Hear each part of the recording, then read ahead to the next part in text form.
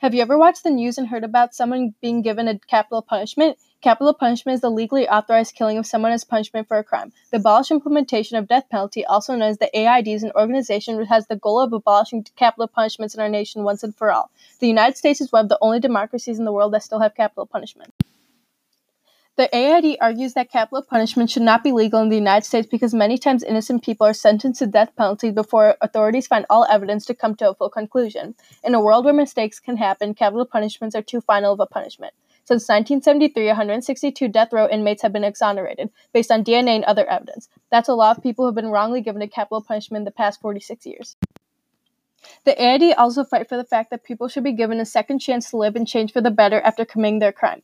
Ernan Kurventi, a 16-year-old who served in jail for 4 years after a shooting, acknowledged that he deserved punishment for his crime, but he's grateful for the opportunities he was given while in custody. Now as a 25-year-old, Kurventi earned a bachelor's degree and is going to go to graduate school. He states that if we put kids in situations where there's mentors, where there's love and support, they can turn their lives around. I'm proof of that. People can change if they're given a chance. If they're given a capital punishment, there's no way they can turn their life around. Lastly, the AID argues that the country has proven safer than ever before with the decreasing death rates, even though the rate of capital punishments being given are decreasing as well, which show that they are unnecessary for the safety of the country. Also, people in favor of death penalties are decreasing, and people opposing death sentences are increasing. In 1993, about 80% of people favored death penalties and 25% opposed death penalties. Then in 2017, around 55% of people favored death penalties and 45% opposed death penalties. Although the percentage of people opposing death penalties have decreased over time, the AID is hoping to get the majority of the country to believe that death penalties are wrong. The AID peacefully presents these ideas to the public through speeches where a representative speaks out to the public about why they think the death penalty is wrong, mass meetings where people discuss the issue, and media art like articles and newspapers that explain all their ideas and hopes for the country on death penalties. The death penalty has been traced down since colonial times in America, though it has changed since then. In June of 1972, the Supreme Court struck down the death penalty until it was later reinstated in July of 1976 in the case of Gregg v. Georgia.